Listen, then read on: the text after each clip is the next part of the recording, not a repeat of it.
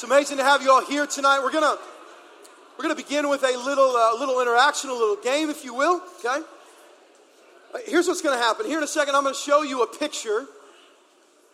If what's on that picture confuses you, if it causes confusion in you, if it drums up some kind of passive confusion, I just want you to own that confusion. Maybe raise your hand so that you can see who else in the room is confused by the same thing that you are. Everyone understand the rules, all right? I'll show a picture. You raise your hand if you are confused by it. Number one, here we go. Let's start here. The Rubik's Cube. Who here is confused by a Rubik's Cube? All right. My quick percentage says about 40%. Can anyone here actually do a Rubik's Cube? Can anyone here? Are you serious? That's unbelievable. Brian, way to go, bro. That's awesome. We just learned a whole lot about each other, okay? All right, so we have many more to go. Who is confused by this? Next slide. Who's confused by Bieber? Okay? Anyone confused by Bieber?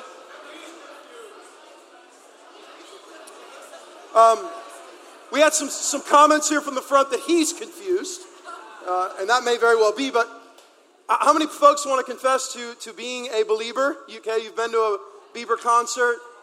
Hold on, who is that back there? I saw like some dudes. Okay. All right, fair enough. Okay. Let's progress a little bit, okay? Who's confused by directions? Who's confused by directions? This is my wife. Okay? My wife, if you want to tell her how to get somewhere, I'm like, listen, just pull up the map. I mean, she hates Google Maps, okay? Like, struggles with it. I actually conveniently here put up a map from here to you, a previous slide. I actually put up a map from here to U-Swirl, just for fun, just because I thought, maybe after the Bounce House Barbecue in between, we could all head to U-Swirl for a lot of fun. Have you guys been to U-Swirl? Okay, it's life-changing. It's there in the streets of St. Charles. Next slide. How many of you guys are confused by your spouse or the opposite gender? Okay? Confused by the opposite gender. Every male in this room should be raising your hand. Okay? Listen, men. And women, it's just like, I hope that you're patient and gracious with us. We're confused, okay? I tell my wife all the time, I know, Mary, I'm not a mind reader. I'm not a mind reader. You just have to spell it out for me. Any dudes, do you guys have this conversation with your wife? Listen, please, put it on an Etch-a-Sketch or something. I don't get it. I don't know why sometimes when you cry, you want me to help you, and other times you don't. I don't understand, right? I don't get that sometimes body language says, come near, and other times the same body language says, run away. I don't... So, and maybe we're confusing. I don't know. Let's progress a bit. Who's confused by next slide? Who's confused by natural disaster? This is a picture from Joplin, the Joplin tornado. Anyone confused by, yeah. So when you look at 9/11, when you look at some of the things that have happened, tsunamis, when you look at a tragedy wipes out men, women, children, those are always the times that I have to answer a lot of questions from friends of mine who aren't believers, right? How could a God who you say, Mark, is love, do something like that? Yeah, it's tough. It's tough. Let's progress one more step. How many of you are confused by poverty? Unbelievably sad, right? When I was looking at several pictures that could display poverty, I found my heart instantly burdened. A lot of these things, maybe for you, are confusing. Now I want to ask you guys this question to put this in a frame of reference. When you are confused about something, what do you do about it? I want to propose that you do one of two things. Some of you, when you are confused, you want to run to the source of confusion so that you can try to figure it out. Okay, so you go to it. We could say it in the fight or flight scenario, you go after. I mean, you're a fighter. You want to learn. You want to grow. You want to put all the pieces together, right? You want the thing that was a puzzle. You long for it so bad to come together that you'll do anything to try to understand better why there is poverty, to do anything to understand better why your parents got divorced, to understand better why you lost that job, to understand better why you had a miscarriage. You just go after it. I mean, you're a pursuer. Still others of you fall in a different camp. And again, this is generally two categories. But the other camp runs far away. From a simple thing like the Rubik's Cube, you get frustrated after 20 seconds and you're done. Okay? The thing is thrown out the window. Anyone, right? Like, you're just like, I hate this. For some of you, when you begin to get confused, when things begin to get distorted, you run far away. You believe that it's better to turn your back on the thing, and maybe if you ignore it, then it won't be confusing anymore. Well, here's what's happening in Corinth, okay? And for those of you that are just joining us, here's what we do at Matthias. We take the Bible and we study verse by verse. Why? So that we can teach hard texts. So that we're not just choosing nice things that I want to preach, but that we're just taking God's word at his word and walking through it verse by verse. So we have been, it feels like, for about 10 years in 1 Corinthians. It's actually only been about a year, okay? And so far what we've seen is a lot of things, but mostly is that the church in Corinth is a mess. They're immature in their faith. They're turning to things that have become distractions for them.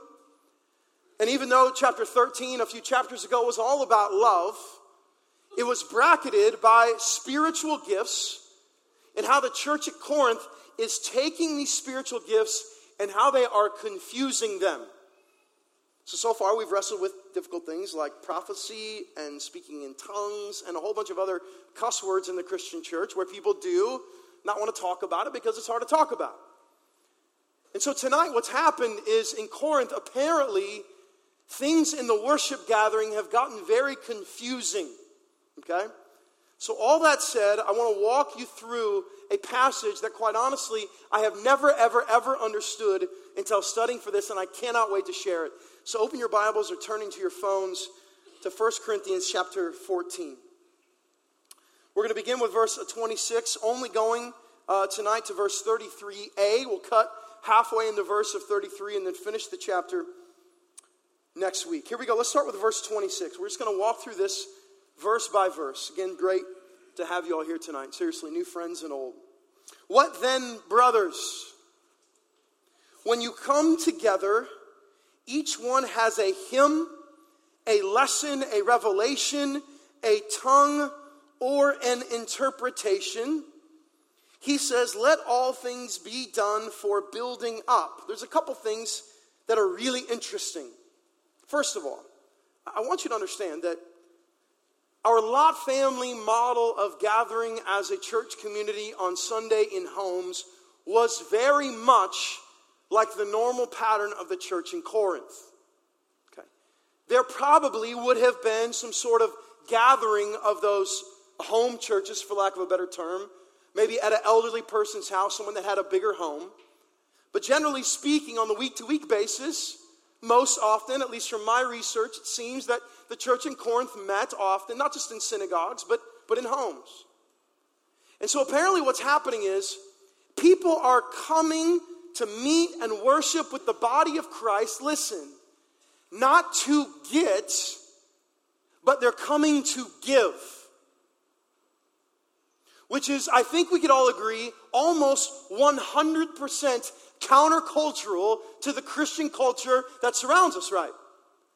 When in the world did following Christ become a spectator sport?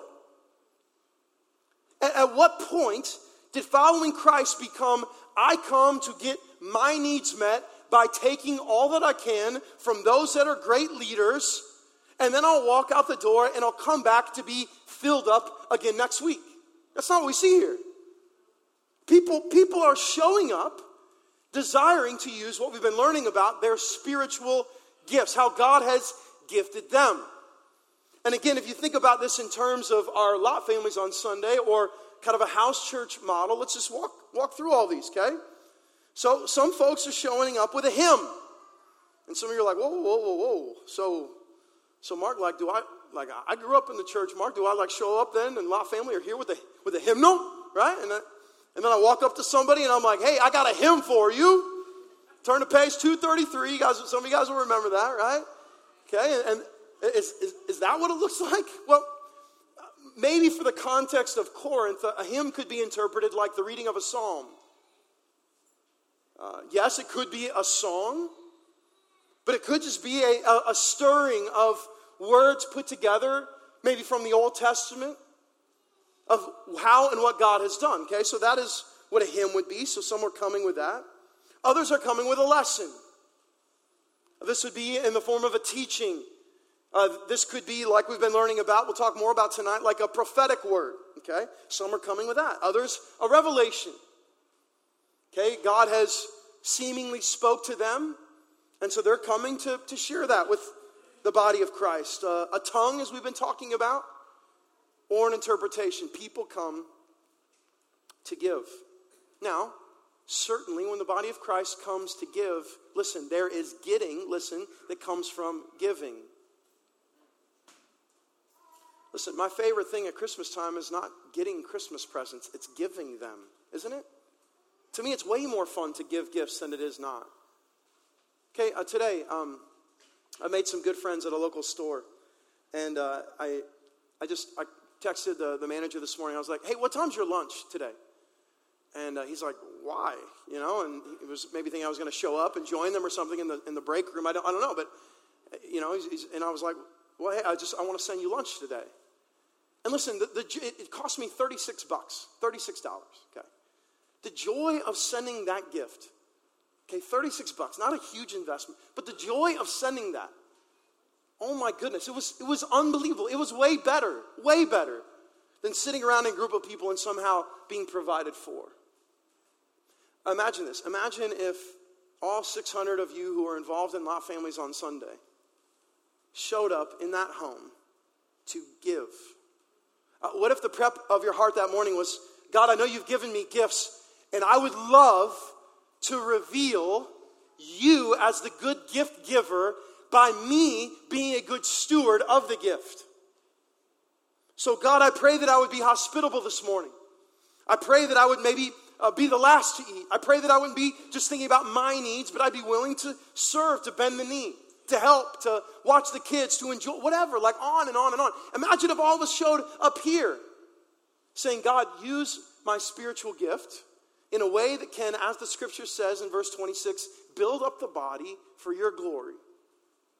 Instead, somehow, we exist in a culture, and I'm thankful for the majority not here. I'm so blessed and encouraged by you. In fact, there was 20 folks serving earlier tonight, just getting ready so that we could all enjoy later. But imagine how much of a spectator sport Christianity has become.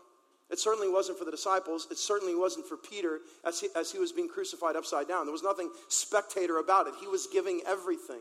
Are we together? Okay. So that's the image in Corinth. The problem is they're bringing all of these things and there's disorder. Okay. So one person's got a hymn, another person's got a lesson, another person's got an interpretation or a tongue or a revelation. And it's like throwing them in a big, like when your grandma used to make stew from leftovers. You know what I'm saying? Like that's kind of the deal, right? It's like goulash in cafeteria days. You guys remember goulash? What even was that? Like that, there's no way that would pass any kind of FDA, CDC stuff today, which are probably the wrong acronyms. Anyway, right? Right? So what they were doing is they were throwing all these gifts in, and there was disorder in them. So Paul wants to bring some order. So here's what he does in verse 27 and verse 28. If any speak in a tongue, and again, just if you're joining us so that we're all on the same page here, some of you are like, well, I speak with my tongue. Like, what do you mean? Well, in Scripture, and what we believe, still present today, very quickly, there were two types of speaking in tongues. One, where God would give someone a different language to speak that could be understood by others in their own language. Okay? And then there is another kind of speaking in tongues that we've been referring to in the last couple of weeks as a prayer language. some sort of communion between you and God. Again, a spiritual gift, not a sign of spiritual maturity. But God would give it as a means of communing with you, okay? So here's his rules, for lack of a better term, on tongue speaking. If anyone speak in a tongue, let there be only 2 or at most 3, which is really interesting, right? Because it's like, all right, if you're setting some structure for order, why wouldn't Paul you just say 2, or why wouldn't you just say 3? Or why would you give the parameter of 2 or 3? It's as if there's a little liberty there. And he says, and each in turn, and let someone interpret, verse 28. But if there is no one to interpret the tongue, let each of them keep what? Keep silent in church and speak to himself and to God. Some of you have been longing for this verse. As we've been walking through this in chapter 14, you've been wondering, all right, what is Paul's stance on speaking in tongues in public worship gatherings or in home worship gatherings? Here it is. It's to be done in an orderly fashion. If it is not interpreted or God hasn't blessed someone with the gift of interpretation, then it's to be done between you and God so that, as we learned last week, it's not a distraction to the non-believer in your midst. And for those of you that missed last week, that's what was happening. Non-believers were coming in. Everyone was using their gifts at the same time, and they were getting confused about who the God is that they were all worshiping. They're like, this is chaos, right? Well, he provides some structure. 2 or 3 in turn, if no one interprets, between you and God. Huge next verse, verse 29. Let 2 or 3 prophets speak, and let the others weigh what is said. All right, I want to hang here for a minute. Here's why. Some of the greatest damage that has ever been done in your life from other believers was because they said they had a word from God for you. You didn't know where they stood per se. You didn't know how close or near they were to the Lord. Maybe you came to them looking for wisdom or counsel, or maybe they just came to you. And all of a sudden they said, man, I really think God said this.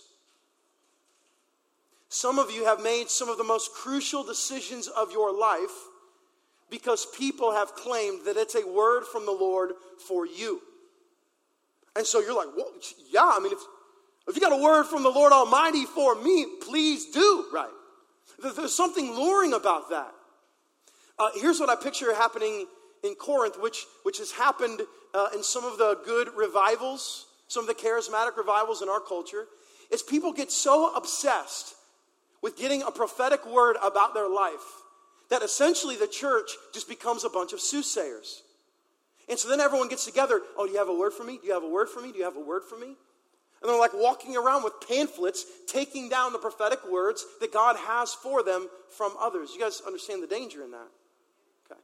So what Paul does here in Corinth is he says, look, let 2 or 3 prophets speak the same numerical value as tongues, and let the other, what's the word there? Weigh what is said. The Greek word for weigh there, it's interpreted, we could say, discern. Let the others discern. Now, prophecy is a little bit different, Old Testament from New Testament. As we proclaimed a couple weeks ago, prophecy in the Old Testament was an office. Isaiah the prophet. Okay. Now, prophecy is a spiritual gift that God gives where he may stir something in you through the Holy Spirit to share. But that thing that is shared cannot ever exist on an island. Just because I say, I believe God told me this, it doesn't mean that it should not be discerned. This is what many of you guys know we're so anti about. We're anti the exaltation of man here. Why? Because man is unbelievably fallible. We put our hope and trust in a man or a leader or a group of leaders. If that's where our hope lies and not the person of Christ, we will and forever inevitably be disappointed, right? So listen, what happens because Christianity has become a spectator sport is folks come, they hear the word preached, and then it's close the Bible. And then it's come back again next week. It is so much more beautiful when together we weigh the words of God, and it becomes for us, let's look at this, number one, a huge example of what it means to weigh. How can others weigh prophecy? Number one, look at this. Affirm it aligns with Scripture. Imagine if you left here, and again, I know some of you guys young in the faith, seasoned in the faith, you're all over the place, which is great, and it's awesome. I'm so thankful for our diversity. What if you left here on a Wednesday night, and you really desired not just to take me at my word? Oh, Mark studied this, and he was able to put those words together, and I'm sure all of this was true. But what if things like preaching, what if things like our Lot family gatherings, what if things like when people came to you with a wisdom and encouragement, it actually drove us to the Scripture instead of or in addition to our daily reading plans? You guys see what I'm saying? This is how believers find themselves forever in God's Word. Why?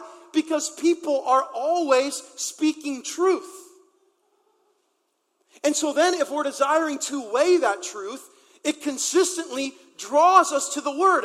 Not because someone has told us that we need to read 5 chapters today to get through the Bible in a year, but because we want to make sure what we heard was true. And nothing, no prophetic word will ever go against the Scripture. Are we together? Now, it may not be in the Scripture. Okay, so some of you are like, well, but my friend gave me a word from the Lord that I was supposed to go to Lindenwood. Well, you're not going to find that in Matthew 29. You know what I'm saying? So, right? It's like, oh, and you shall go to Lindenwood. It's not in there. Right? So what do we do in those moments? Well, we're making sure that it's not contradictory to the Scripture. You see what I'm saying? Hey, you know what? Lindenwood. Well, there's nothing in the Scripture that would say that I shouldn't go to college. And if I'm going to go to said college and I'm going to glorify the Lord and be interested in making disciples and serve sacrificially and, for lack of a better term, die, then why not? You see what I'm saying? But there's other things. Again, I've sat with many couples.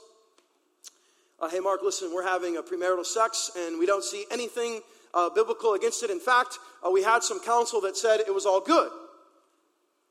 And listen, in all grace and love, I'm like, and where was that counsel from? Right. Because I want to show you the Bible I'm reading. And trust me, this book is a book of gifts for you. You see, what happens is most often when people get to that moment, we've talked about this before, instead of seeing the commands of the Scripture as gifts, they feel like that the church is going to come down on their sin instead of helping them see that God is gracious enough to say, you know what? When you struggle sexually, premaritally, there's no joy in it. It kills your heart. And as a good father, he's trying to protect you, trying to love you in deeper and more tangible ways. Are we together? And so when I sit with those folks, I'm like, okay, listen, I know you got counsel. Let's just agree right now. We can get counsel to say anything we want them to say. Amen? Come on. There's a couple people that you go to that are yes men. Hey, listen, so I really feel like I'm supposed to open my own Red Lobster, right? What do you think about it? Like, you think that's a good idea, right? And there's a good chance your mom generally is going to say yes, right? Go after your dreams, son or daughter, right? Those cheddar biscuits will change St. Charles County. Like go for it, right? Like, do it. But then you're going to have other brothers and sisters that are going to say, okay, so how much have you saved up? Well, I have $2.50. But don't worry, the bank's going to give me like a $3 million loan. Well, okay, well, let's back up from that for a second. Let's gauge the Scripture. You see, what was happening in Corinth is people were giving prophetic words, but no one was taking the time to affirm it. People were just like, oh yeah, that's a word from the Lord. They were getting, obsessed with the stirring of a word from God. It must align with Scripture. Number 2, it also must do this. It also must be affirmed through prayer, and I even included here fasting. What I found most often is when people give wisdom counsel, when they have a word from the Lord, our tendency is just to latch on to the word instead of the Lord. We get so focused on what this person had to say to us, or this piece of counsel, or this wisdom, that our interest is really that, because we really want the end. But what happens in prayer is you find yourself not focusing on the word, but you find yourself focusing on the Lord. You guys see what I'm saying? And it's the Lord who needs to affirm whether this word was in fact a prophetic word stirred by a spiritual gift in someone else. So prayer does that, and fasting does that. It's been a long time, I know, for some of you who have fasted, and I just want to encourage you, pulling back from eating, not publicizing it so that people can congratulate your holiness, but pulling back from eating and resting in the Lord, knowing that man does not live on bread alone, but on every word that comes from the mouth of God. There is so much life in it. I long to see us continually be stirred to a place and as a place of fasting. When we hear prophetic words, we weigh it with prayer and even fasting. How about this? Third and finally, how can we weigh prophecy? We share the prophecy with others to get counsel and affirmation. We've prayed, we've sought the scripture, and now we bring maybe a discipler in our life. Maybe a leader in our life. Hey, listen. And again, not the yes people. Okay, you're not going to your pets like looking for high fives, right? You're seeking out people that have challenged you before. You're seeking out people that have looked you in the eye and said, what you just did right there, and I speak all this in love, that was pride. You're going after those people. Listen, this person came to me and they shared this with me, and they said they thought maybe it was from the Lord, or I read this in a book and I'm wondering if it's from the Lord. What do you think? I've sought the Lord on it. I've sought his scriptures, and now I would love some affirmation. This whole thing takes time, which is what Corinth wasn't giving prophecy. Prophecy was a part of it. Everyone was taking it generally, and they were running with it instead of allowing their heart to rest in what God could do. Okay? Order. He continues to map out the order as he goes on. Look at what he says here in verse 30. If a revelation is made to another sitting there, let the first be silent. For you can call all prophecy one by one, so that all may learn and be encouraged.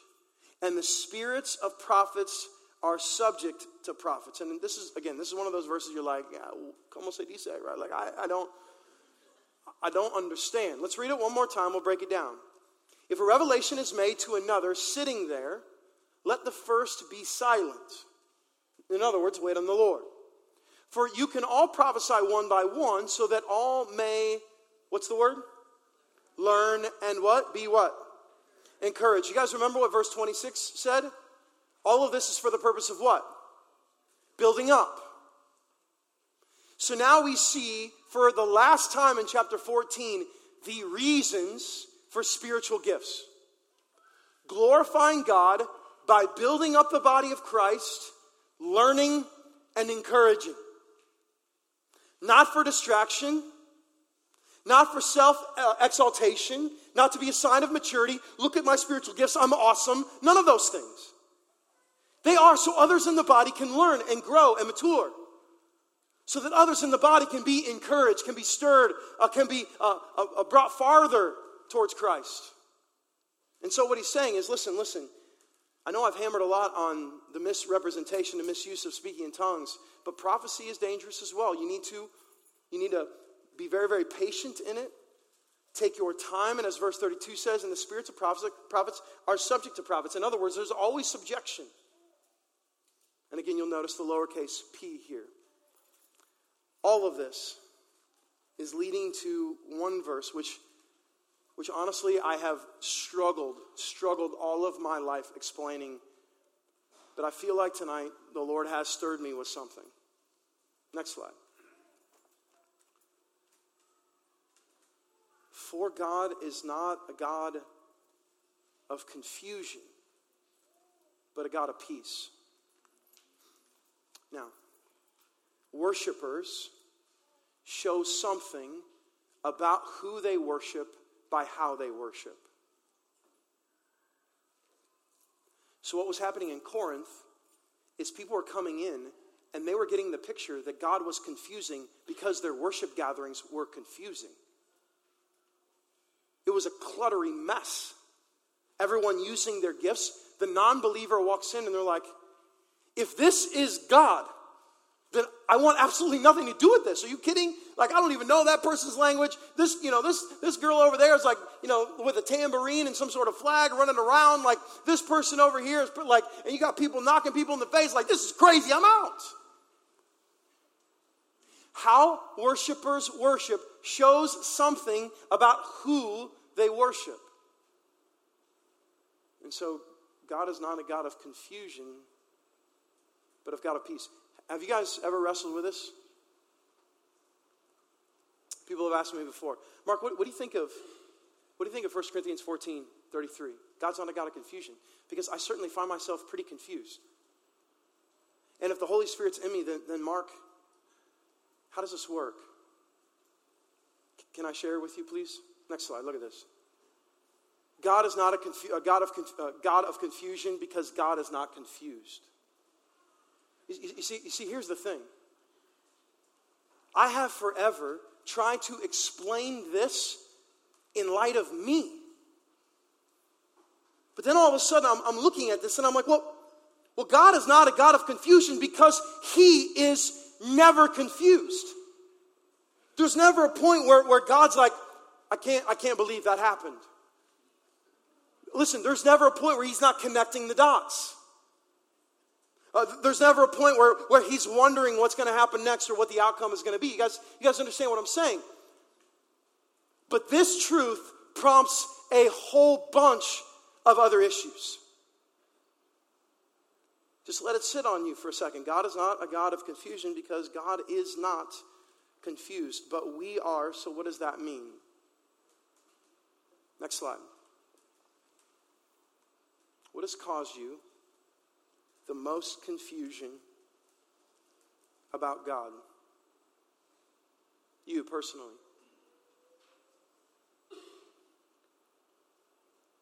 When was a time like fists clenched, shower beating down on you,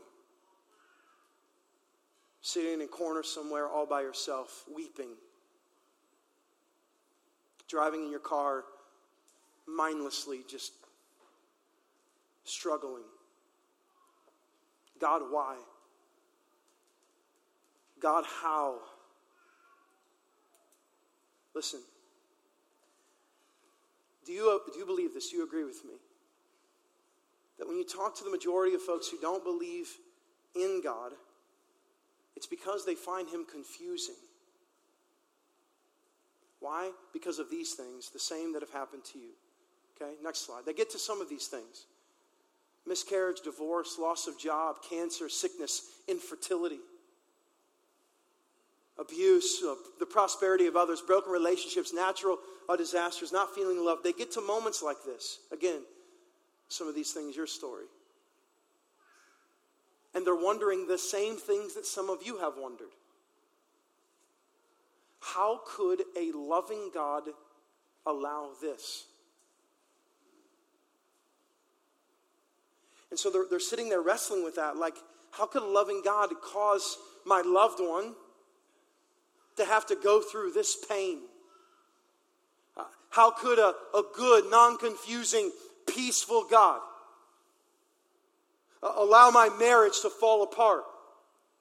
How could a good, loving, peaceful God not allow us to have kids? God, you know, we've prayed, God. We have fist clenched on our knees, cried out that you would provide children. God, what is wrong with us? Did we do something wrong? So you relate to the non-believer because we've experienced it. We've had the same confusion. But what if? What if all of our perspective could change? Listen, what if it was possible tonight that God not being confused could actually be one of the greatest keys to our deepening trust? Let me show you what I mean. Next slide. Mark chapter 4. Let's look at this with me. On that day when evening had come, he said to them, to the disciples, let us go across to the other side. This is one of my favorite stories. And leaving the crowd, they took him with them in the boat, just as he was. Mark records a lot of details that some of the other Gospels don't. One of those details is other boats were with them. So you guys have heard me share the story before in a different context. The beautiful thing is, Jesus knows what's coming. Jesus is not confused about the situation. He tells the boys to get in the boat and go to the other side. I shared before, I've been to the Sea of Galilee. This is not a massive ocean sort of setting.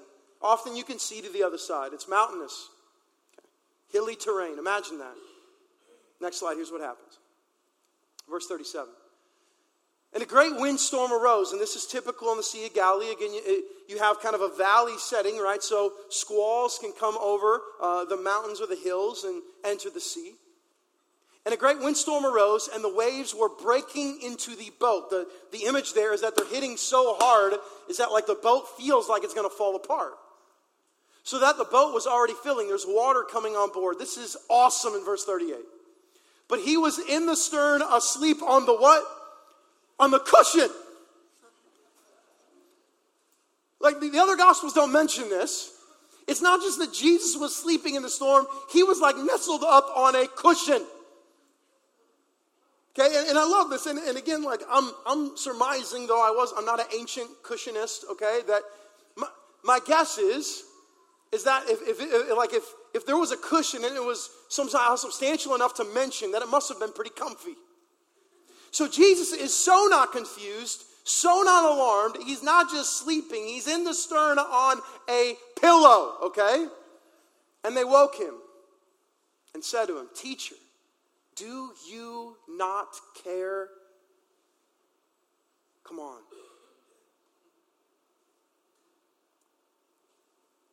Come on. Jesus, do you not care? Why no kids? Why infidelity in my spouse? Why do my kids seem out of control? Jesus, do you not care?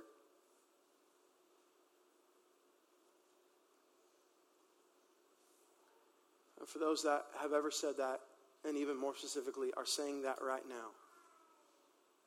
Jesus, you don't care about this. You don't care about that. Watch what happens. Jesus, our teacher, do you not care that we are perishing? Here's what Jesus says.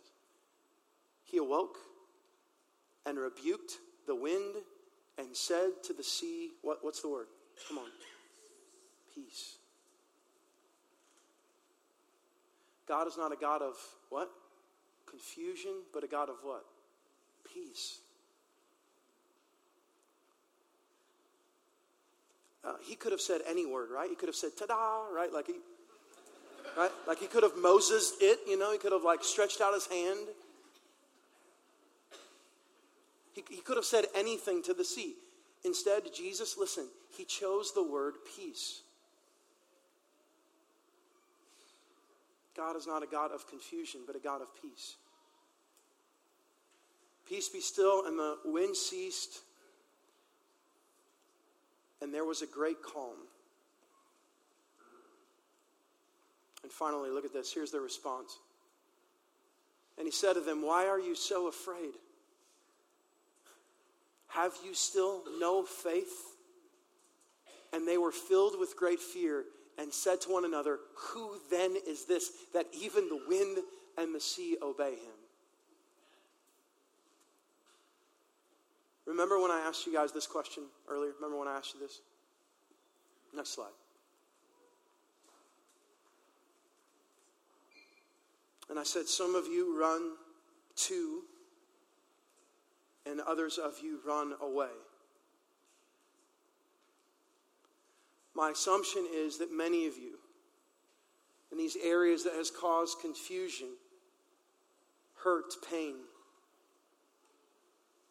is instead of running to the source of peace, you've run away in fear of the answers. But what if tonight, instead of fleeing we ran to the one who is not confused. Mark, why cancer? Why tragedy? Why miscarriage? Why hurt? Why poverty? Can I tell you why? It's the effects of sin. The effects of sin. And how could a good God then allow all of these harmful, hurtful, horrible things to happen? I understand that that's our perspective, but that is a limited view. The unlimited view is, how could a God who, though we deserve nothing, extend his arm of grace and say, you could be my kids in spite of your sin? That's what he's not confused about. Oh, I know the effects of sin are great, and I know the abuse is horrible. It hurts so bad. It's deep in your soul. The pain caused from the loss of loved one, the pain caused from miscarriage, the loss of job that's caused economic strife, all of it. He gets it. He understands he's still the God of all comfort, but he's not confused by any of it. It's a result of sin, and he has provided a way out.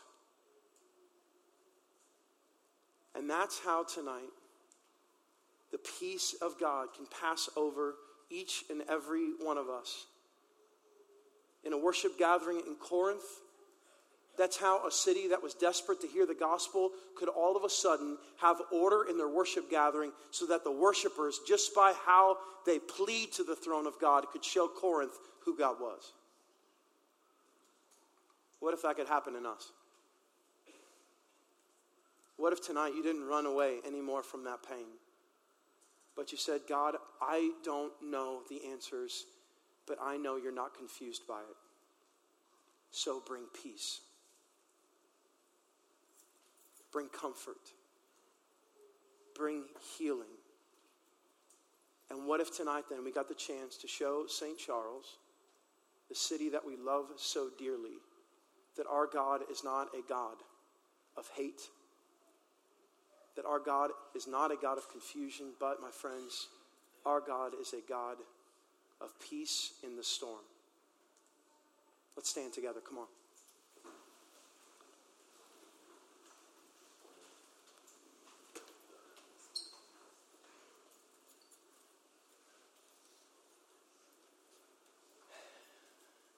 There's been some things in my life that I have just let hang out there. And as the days have gone by and prep for tonight, I've just thrown my hands up and said, God, I'm thankful that you're not confused. And I'm thankful that you're going to make all things new. And I'm thankful that your son's coming back. And I'm thankful that I have life in him. Then all of a sudden, the mess that our existence seems to be is superseded by the character of God. You guys see? So I want to pray right now in power for peace, for encouragement, for strength, and more importantly, that some of those things that you've held on to for a long time that have created doubts, that you would hear the words of Jesus. Peace, be still. So Father, please,